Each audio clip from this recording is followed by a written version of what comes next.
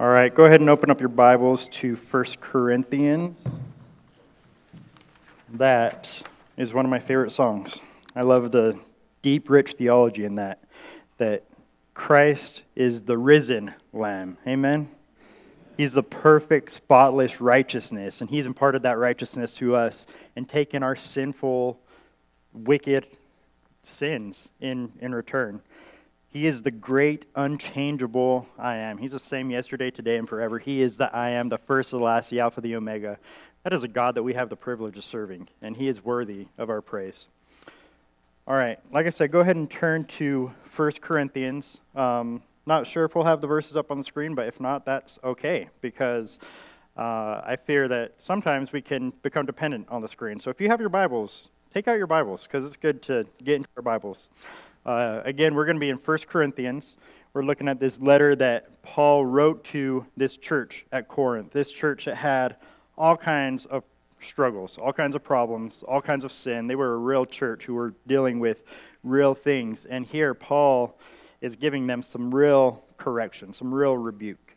And while he's been doing that all throughout, chapters 1 through 4, he touches on their dependence on wisdom and their desire for knowledge, for knowing things, for philosophy, and he rebukes them for that somewhat subtly. And he focuses on their division and how they have a divisive attitude among them. Really, in these last chapters and going forward, he hammers down. He turns up the heat a little bit. And I want to start by looking at chapter 4, the last few verses in chapter 4, starting in verse 18. I think that's where Paul really kind of turns it up. He says, "Now some of you have become arrogant, puffed up, as though I were not coming to you." You guys are acting like I'm not going to come, and you're getting all arrogant. He says in verse 19, "But I will come to you soon."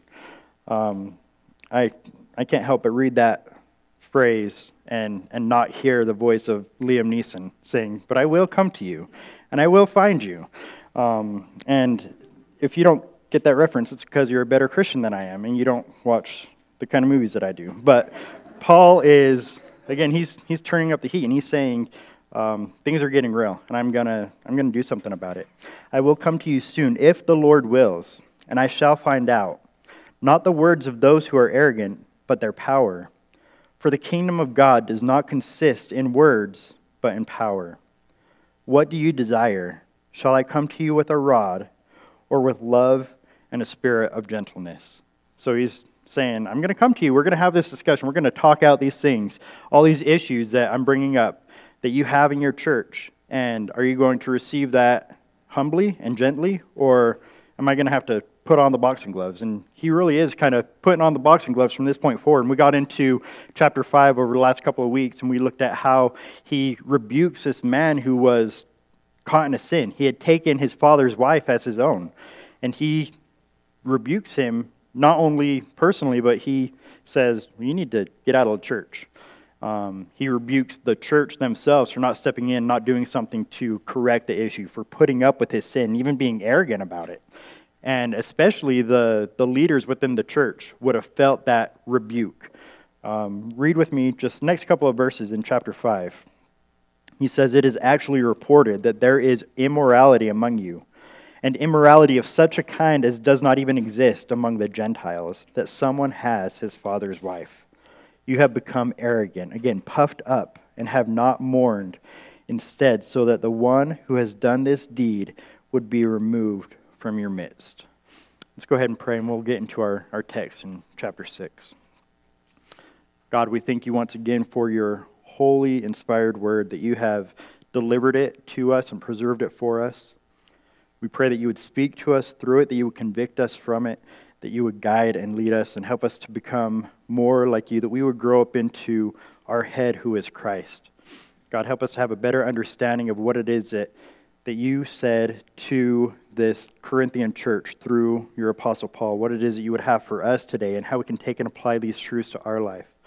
God, help us to be soft and humble, not to be proud. Help us to learn the lessons that you have, that you directed Paul to teach to the Corinthian church so that we don't have to go through those struggles. We don't have to go through what they went through. God, help us to be a church that represents you well.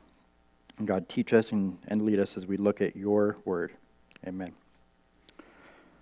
All right, so we're going to be in 1 Corinthians chapter 6, just carrying on right after this harsh rebuke of this man, kicking him out of the church and of the church and leadership as well.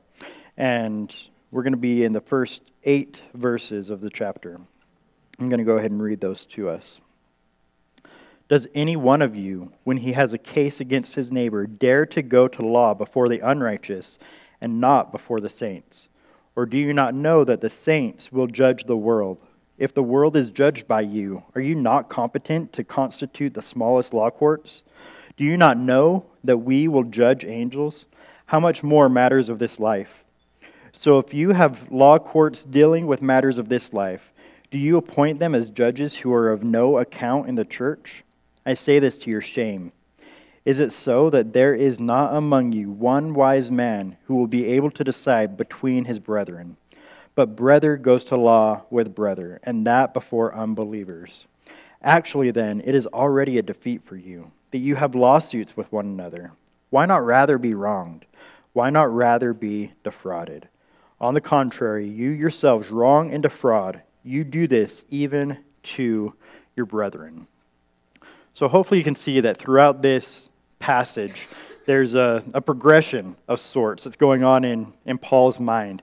How he is not super thrilled with this church, right? This local church at Corinth, and he's confronting them. And obviously he's not thrilled about the fact that they have disputes and disagreements among themselves. But that's something that goes on in every church. That's something that's unavoidable because we're all humans. We have interactions with other humans, and we're going to have disputes and disagreements at some point. But these Christians at the Corinthian church, they were taking these disputes and they were taking each other to law. That's worse than just having disputes, right? They were going to law about it. They were trying to get their matters settled in a court of law. Even worse than that, these are believers going to court against other believers. Paul certainly isn't okay with that. But to make matters even worse, these believers are taking their disputes before a court of law against other believers and before non-believers. And so there's a progression of Paul saying, this isn't okay, this isn't okay, this is even worse, this is just scandalous, this is unconscionable what you are doing. I can't believe that you are going to law against your brothers and even before unbelievers.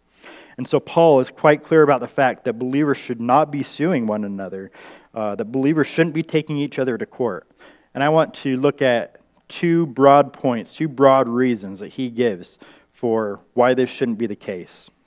The first one, we'll spend most of our time looking at the first reason, is that it goes against God's design. For Christians to go to court against other Christians, it goes against God's design, it goes against reason, it goes against the order that he has set up for us. And then secondly, is that it hurts the church. It's harmful to the body of Christ, to the bride of Christ. So looking at that first reason, that it goes against God's design. In the first verse, he says, dare any of you go to court against one another. Actually, I think that's in the King James and New King James, where he starts off and he says, dare you go to court against one another?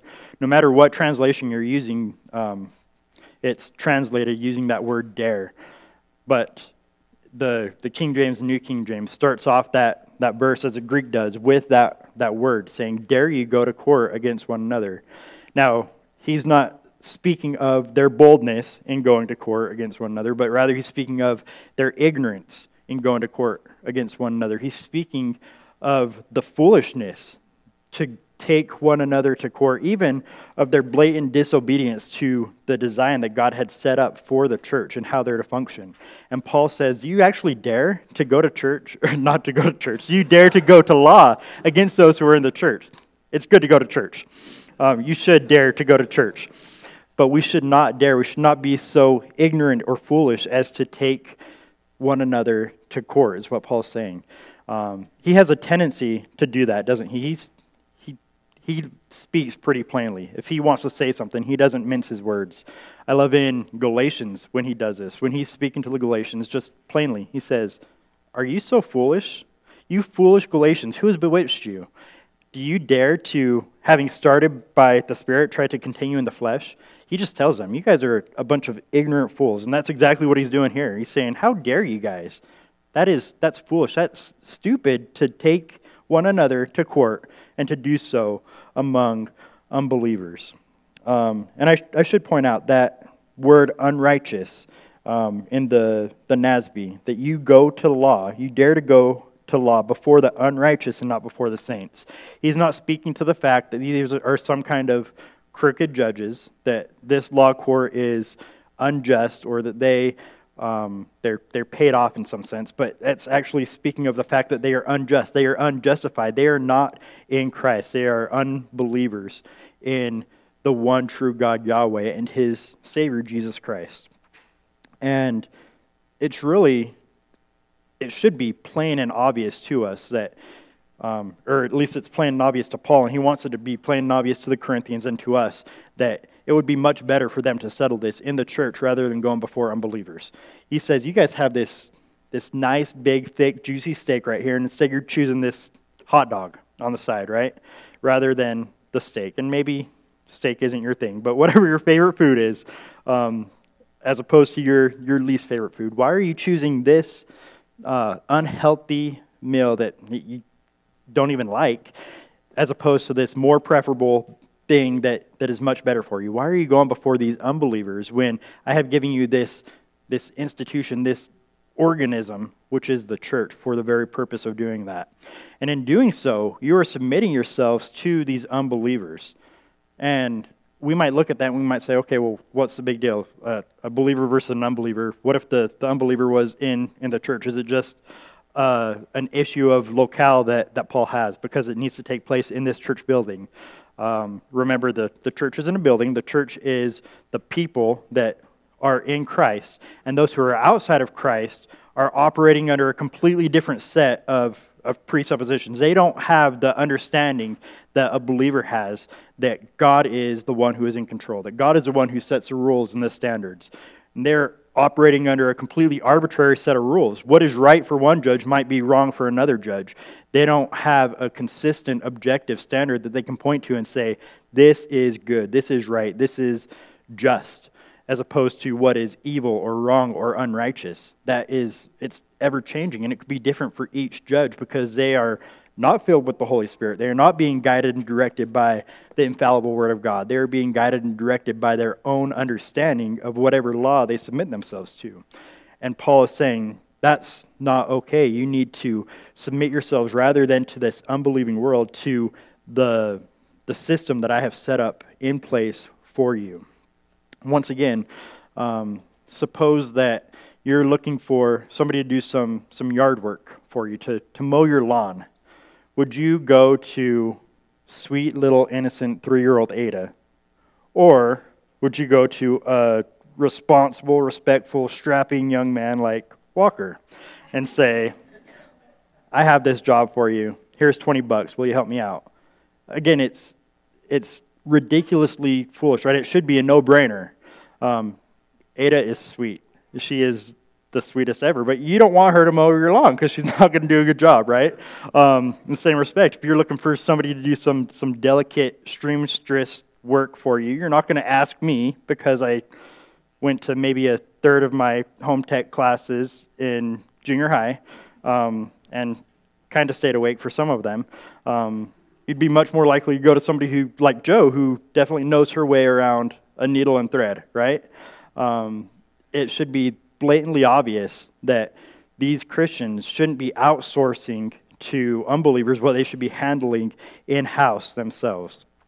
And Paul has 2 different illustrations to kind of bring this to light and to pull this out and to help us realize the foolishness of going before unbelievers against our own brethren. And it could be easy for us to get bogged down in these illustrations because they're interesting, and there's some stuff in there that is fun to dig into. I spent way too much time this week digging into it, and you can do that next week. we're going to glance at it, but we really want to focus on Paul's point here. So 2 illustrations we find in verses 2 and 3. In verse 2 he says, "Or do you not know that the saints will judge the world?" Well, that's interesting. The saints will judge the world. That sounds kind of nice. I'd like to hear a little bit more about that. What does that mean, though? Looking at 2 Timothy, I'll read to you 2 Timothy 2, 11 and 12. And Paul writes to Timothy, saying, "It's a trustworthy statement.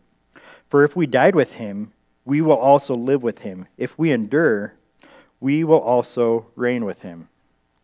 Well, that sounds nice, right? What about this? Read with me in Revelation 2 as John is writing to the church at Thyatira. And he says, "He who overcomes and he who keeps my deeds until the end, to him I will give authority over the nations, and he shall rule them with the rod of iron. As the vessels of the potter are broken to pieces, as I also have received authority from my Father." So those are the words of Jesus writing to Thyatira, saying that if you overcome, to them he's saying, if you overcome, then you shall rule with the rod of iron over the nations. Now, I think it seems to be that this is taking place during Christ's millennial reign on earth, and that we will likely be included in that reign. Similar to what we read in 1 Thessalonians 3 at the end of the chapter, that when Jesus comes, he's going to come with all of his saints, and they're going to reign. And so that's kind of exciting. The second illustration in verse 3 says, "Do you not know that we will judge angels?" Again, interesting. What does that mean, that we will judge angels? Do you not know we will judge angels? Once again, you kind of see that Paul is being a little heavy-handed with these guys now, right? He's already said, "How dare you go to law against your brother before unbelievers?" He said, "Do you not know? Don't you know? Don't you understand that you're going to judge the unbelievers?" And then here, "Do you not know that you will judge the angels?" And in fact, 6 times in this chapter alone, he uses this phrase, "Do you not know?" Again, saying, come on, guys, get with it. Stop being so ignorant. Stop being so foolish. Don't you know you're going to judge angels? We're not quite sure what that means. There's some disagreement about what it means to judge angels. The word here for judge is the same word that he used back in chapter 5 at the end, verses 12 and 13, where he says, "For what have I to do with judging outsiders? Do you not judge those who are within the church?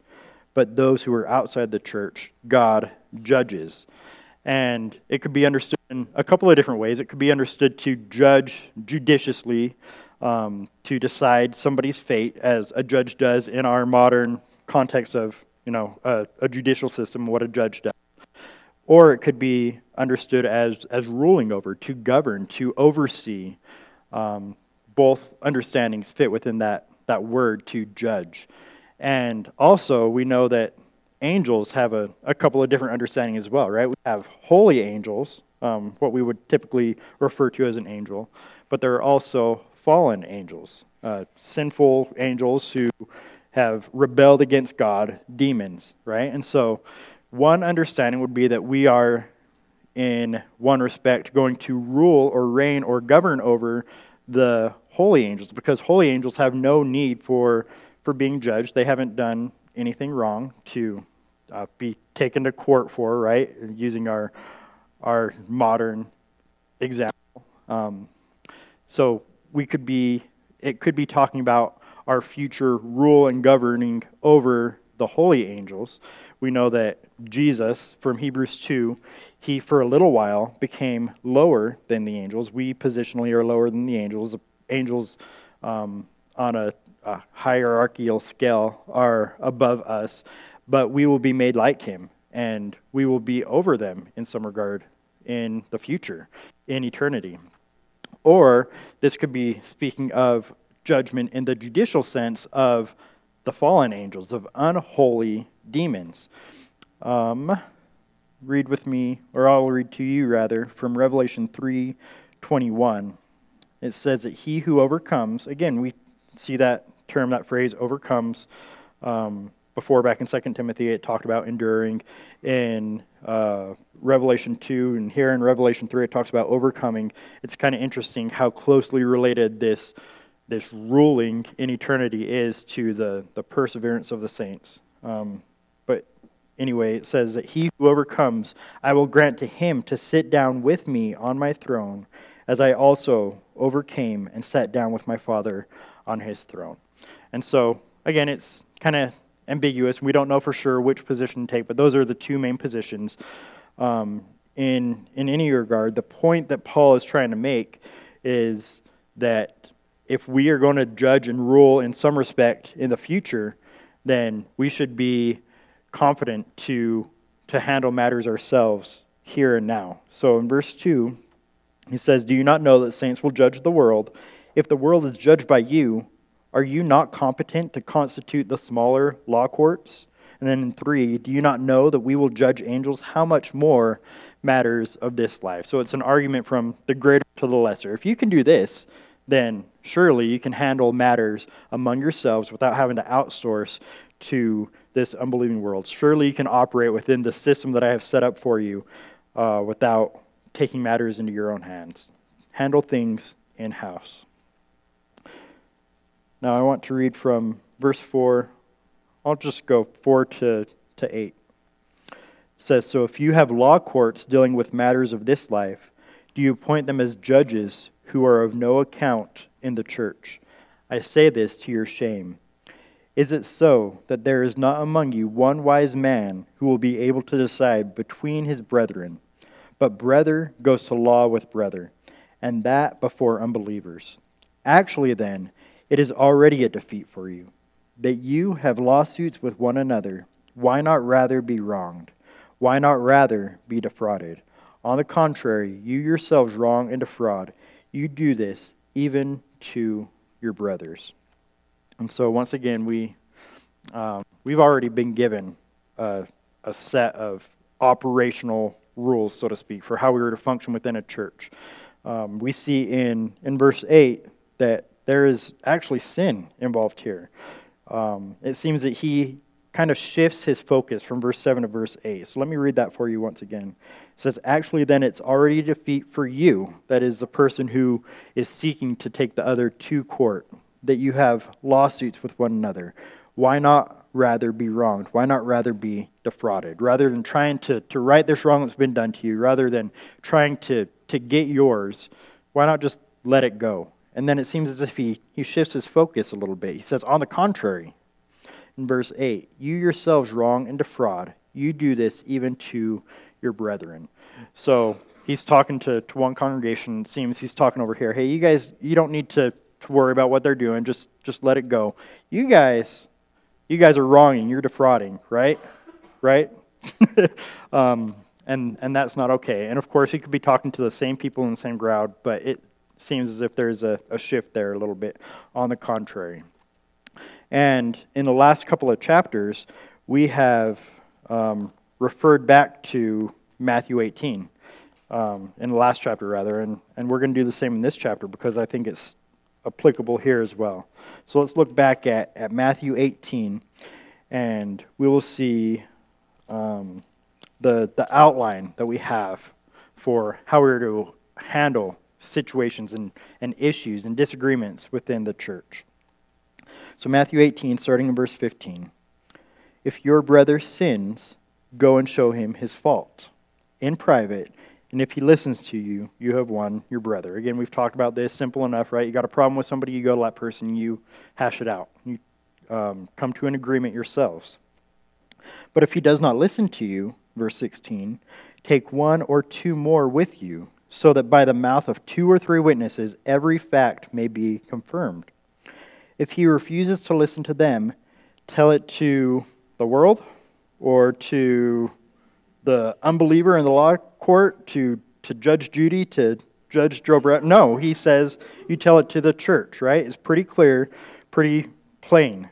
You tell it to the church. If he refuses even to listen to the church, let him be to you as a Gentile and as a tax collector. Again, pretty plain, pretty simple. We have instructions for how to handle disagreements and differences within the church. When somebody is wronged, or even when they feel like they're wrong, they are to approach that person privately, take 2 or 3 with them, and then take it before the church, the body of believers that God has placed in that person's life, indwelt by the Holy Spirit, being led and directed by the Word of God, and you handle it there. Now, that's usually where this the quote for this passage is left off. I want to read one more verse, the very next verse, verse 18, where it says, "Truly I say to you, whatever you bind on earth shall have been bound in heaven, and whatever you loose on earth shall have been loosed in heaven." Now that's kind of a confusing verse. Even for theologians, there's a lot of discussion, a lot that's involved in that verse. But really, I think it boils down to the church acting as a representative of God on earth and declaring what he has declared in his word. He has given the church the authority to speak on his behalf and to determine what he has said in his word and to apply that to the church. Whatever is bound on earth will be bound in heaven. I've got a quote here from Jonathan Lehman, and he says, "The work of wielding the keys," again, that's akin to making a judgment on behalf of God to declare something to have been bound or loosed. "The work of wielding the keys is a judicial activity, like the work of a judge in a courtroom. A judge does not make the law, he interprets it. Then, based on that interpretation, a judge does not make a person actually innocent or guilty. But when he pounds the gavel and declares guilty or not guilty, the whole legal system will swing in action and treat that person as such. A judge on the bench and a law professor in the classroom might use the exact same words when interpreting a law or offering their judgment of a case. But a judge's judgment binds. The words guilty or I pronounce you man and wife are effectual because they are backed up by the authority of a government. They enact something." So in the same sense, the church, we're not the ones who are making the law. We are just applying the law. Or a local church is to take and to apply the law of God, that God has written out, that God has determined and declared. And we are to try to determine what it is that God has said to us.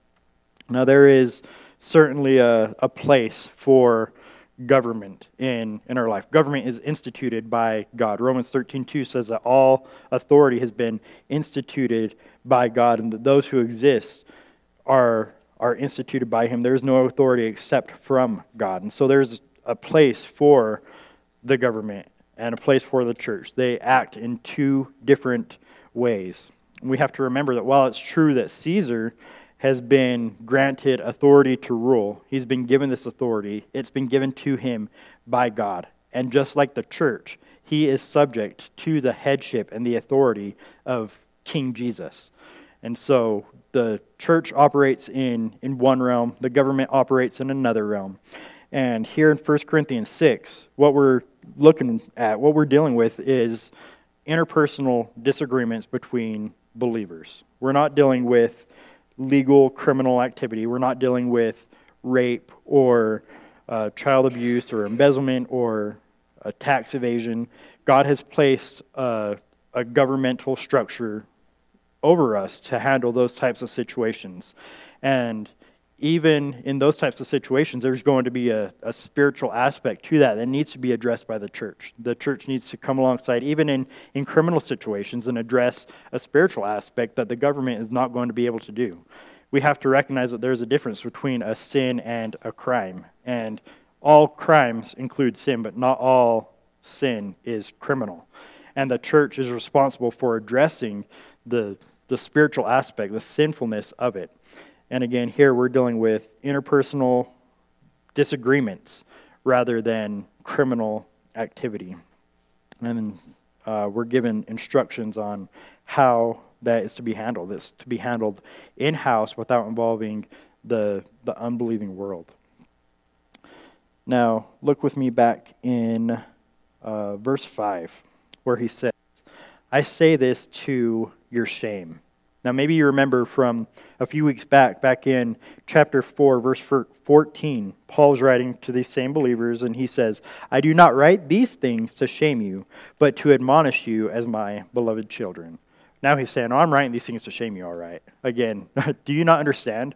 Dare you guys go to court against one another? I write this to your shame. Is it so that there is not among you one wise man who will be able to decide between his brethren? And here we see another jab from Paul. He's fighting now because these Corinthian believers, again, they had a high estimation of wisdom. They highly esteemed it, and they wanted to be known and understood as being wise. We see this all throughout the first few chapters. I want to go back to chapter 1, verse 22, which says, "For indeed, Jews ask for signs, and Greeks search for wisdom." This church at Corinth had been highly influenced by the Greek culture. They sought after wisdom. And again, that's kind of where this division arose from. They said, well, I'm of Paul, I'm of Apollos, I'm of Cephas. This guy's wise. This guy speaks eloquently. I want to align myself with him. They sought after wisdom. In chapter 2, verse 1, he says, "When I came to you, brethren, I did not come to you in superiority of speech or of wisdom." Again, he wanted to point out, you guys have highly esteemed wisdom, what it means to be able to articulate something, to be able to stand up and to say something eloquently. That's not how I came to you. And then down in verse 5, "So that your faith would not rest on the wisdom of men." Again, pointing out the fact that you guys esteem wisdom. That's not where it's at. All throughout chapter 3, he's talking about how they couldn't even be fed this meat. Remember? They were infants in Christ. They needed to be just bottle fed this milk because they were unable to chew on the heavy theology of the meat that he wanted to give to them. Again, a slight backhand, putting them in their place, saying, you guys aren't as wise as you think you are. You're just a bunch of babes. You're a bunch of infants. And then in verse 18 of chapter 3, he said, "Let no man deceive himself. If any man among you thinks that he is wise in this age, he must become foolish, so that he may become wise." And so, Paul here, back in our text in chapter 6, verse 5, says, "I say these things to your shame. There's not one man among you who's wise enough to step up and to judge." Are you kidding me? You guys are so puffed up and so arrogant. You guys speak so proudly of your wisdom, and yet you're outsourcing to the unbelievers because you're unable to handle it yourselves. There's not one person among you who can step up and do what needs to be done. Instead, you're sending them out to the unjustified unbelievers. Now, again, not to say that unbelievers aren't able to judge justly, to make a just declaration. They are at times, but they're operating under a different worldview entirely. And even so, not all the time are they making the right judgments or even handling cases that they should be. I'm sure you guys remember the lady who sued McDonald's because she burned herself on McDonald's coffee, and some judge, in his own wisdom, said, "Oh yeah, I'll give you a $1 million settlement," or whatever the amount happened to be.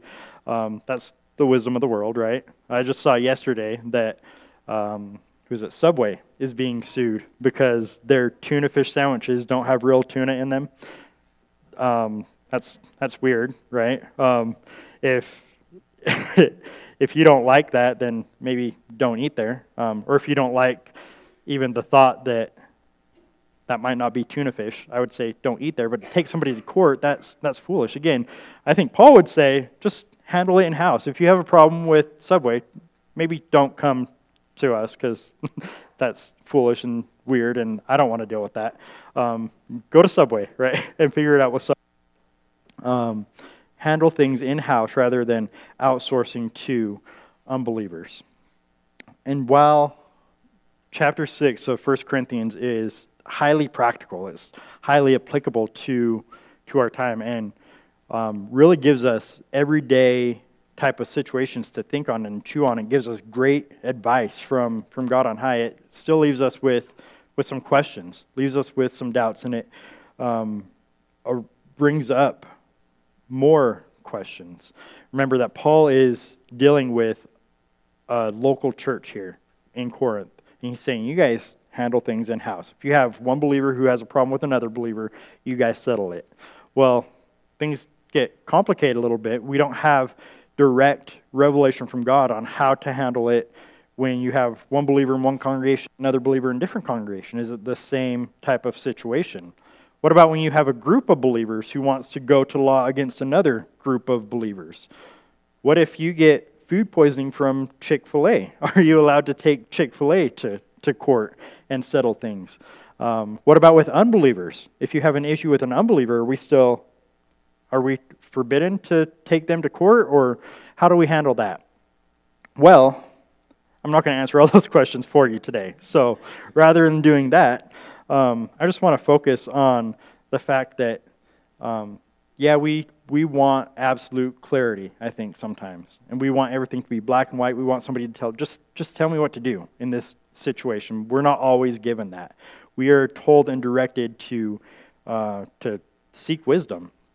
And really, I want to challenge us with this, that it shouldn't be our desire or our attempt as believers to try to get away with as much as possible.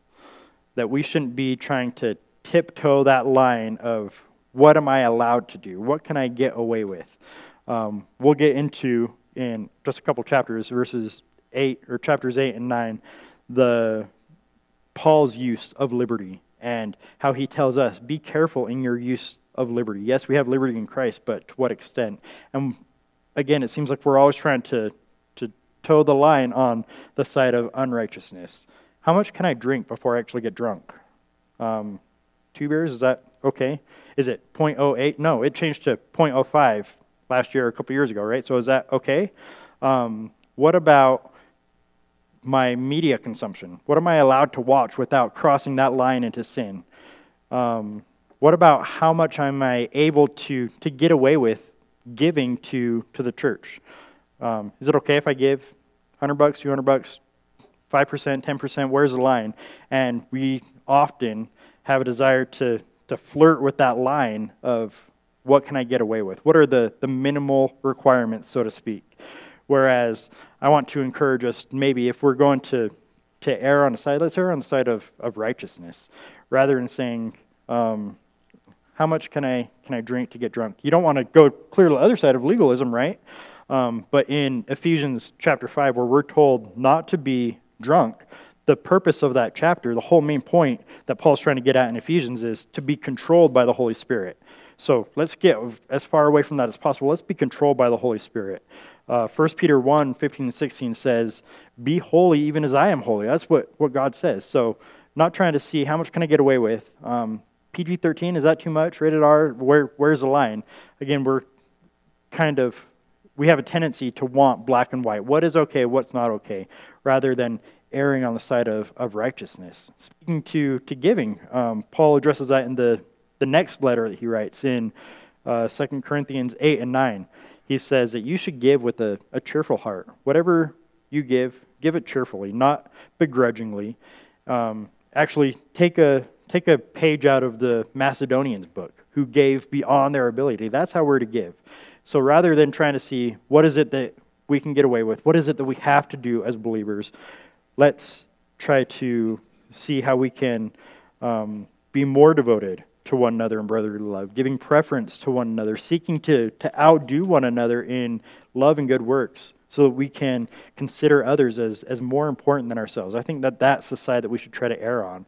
And we're not always going to have all the answers, but if we are seeking His righteousness, it's going to be hard for us to go wrong, isn't it? Second reason that Paul tells us. So the first reason that he says believers shouldn't be going to the law, shouldn't be going to court against other believers, is because it goes against God's design. God has told us what we were to do, how we were to handle it in Matthew 18. You were to take it before the church. That's His design. Second reason is that it hurts the church.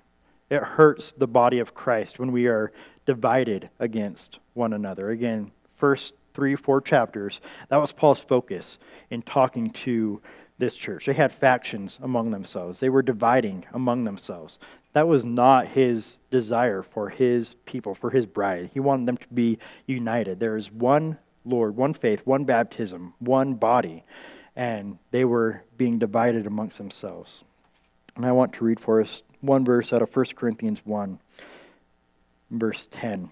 He says, "Now I exhort you, brethren, by the name of our Lord Jesus Christ, that you all agree, and that there be no divisions among you, but that you be made complete, and in the same mind, and in the same judgment." How contrary to that desire of Paul is going to law against one another? That's absolutely divisive. That's absolutely against what Paul has said he desires for the church. What Christ himself desires for his church is that they would be unified. And Paul isn't suggesting that they just sweep it under the rug and that they act like nothing happened, even though he does say down in verse 7, wouldn't you rather be wronged? Wouldn't you rather be defrauded? So maybe it will come to that you let a matter go and you release it. But he doesn't say just let it go from the beginning and act as if it didn't happen. He said handle it, but handle it in a godly way. Handle it in the biblical way that I have laid out for you, or that Christ rather himself laid out for you in Matthew 18. So deal with it, but deal with it according to God. Now, take out your physical Bibles once again, because this isn't going to be up on the screen, and jump forward with me to 1 Corinthians chapter 12, and let's look a little bit at how Paul teaches unity in 1 Corinthians chapter 12. In verse 12 of chapter 12, he says, "For even as the body is one, and yet has many members, and all the members of the body, though they are many, are one body, so also is Christ." We are one body. Verse 14, "For the body is not one member, but many." Jumping down to verse 20, "But now there are many members, but one body." And that's the same in the Corinthian church. That's the same in this local church. We have many members, but one body. Now picking up in verse 24, he says, "But God has so composed the body, giving more abundant honor to that member which lacked, so that there may be no division in the body, but that the members may have the same care for one another.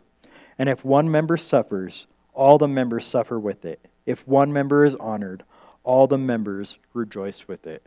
Paul was seeking unity in this local church, in this local body. He wanted them to be united rather than divided.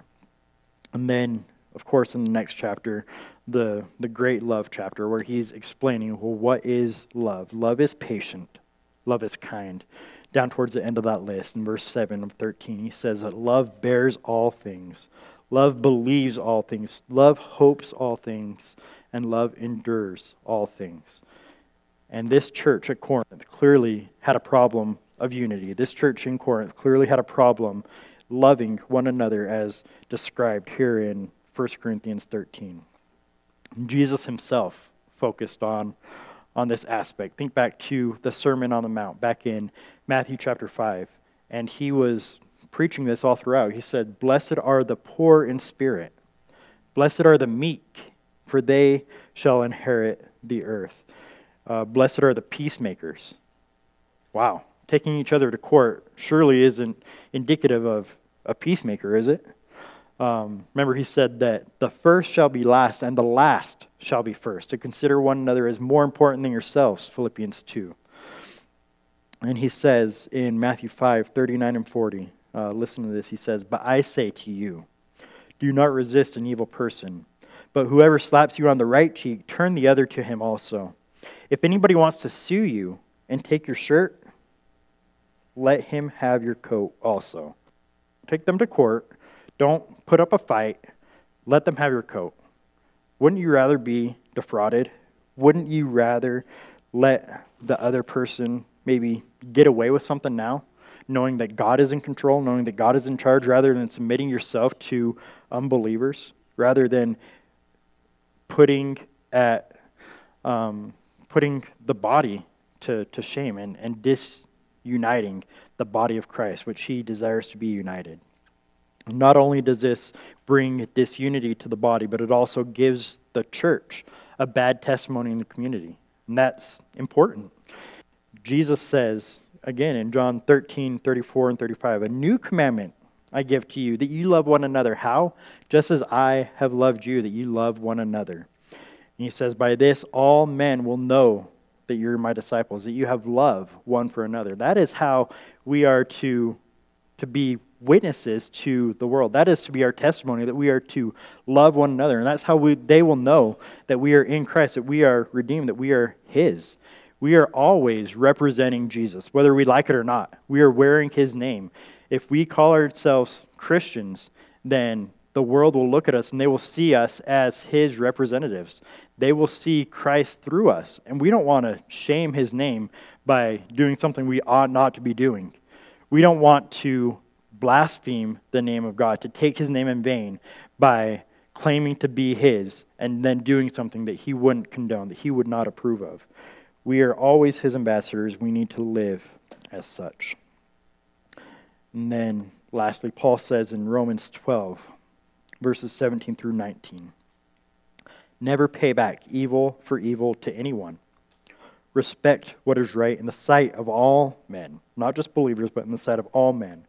If possible, so far as it depends on you, be at peace with all men. Never take your own revenge, beloved, but leave room for the wrath of God. For it is written, vengeance is mine, I will repay, says the Lord. Do we not trust God to take care of these matters? If we've been wronged, if we've been defrauded, let's handle it ourselves. That's what he's telling the Corinthian church to do. That's what we should do, rather than seeking outside help from unbelievers who deny God's existence, who deny God's word, who deny God's truth. Let's rely on God and allow Him to take vengeance. Vengeance is His, and He will repay. He's going to make all things right. And so maybe, like me, when you think of 1 Corinthians chapter 6, this issue comes to mind. Somebody says 1 Corinthians 6, and that's what I think of. Oh, lawsuits among believers. Or maybe looking into what we'll look at next week, how Paul said, well, once were some of you. That's what I think of when I think of 1 Corinthians chapter 6. But what Paul is really getting at, the main point that he wants to get across, is the point of unity. That unity should be preserved at all costs. Unity is a pretty popular word in recent days and weeks around our country, isn't it? That people are wanting unity. We are a divided nation. I think it's pretty clear.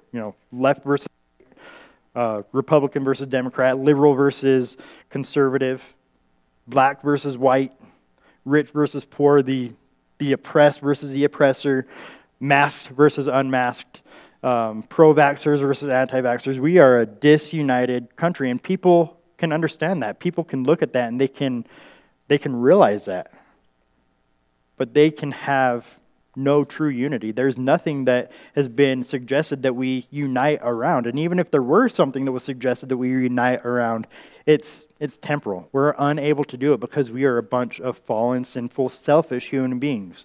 And we cannot have true unity without having the gospel, without having an experience of that selflessness that we see only in Christ, that we see displayed on the cross, where once again He took our sin and He placed it upon Himself.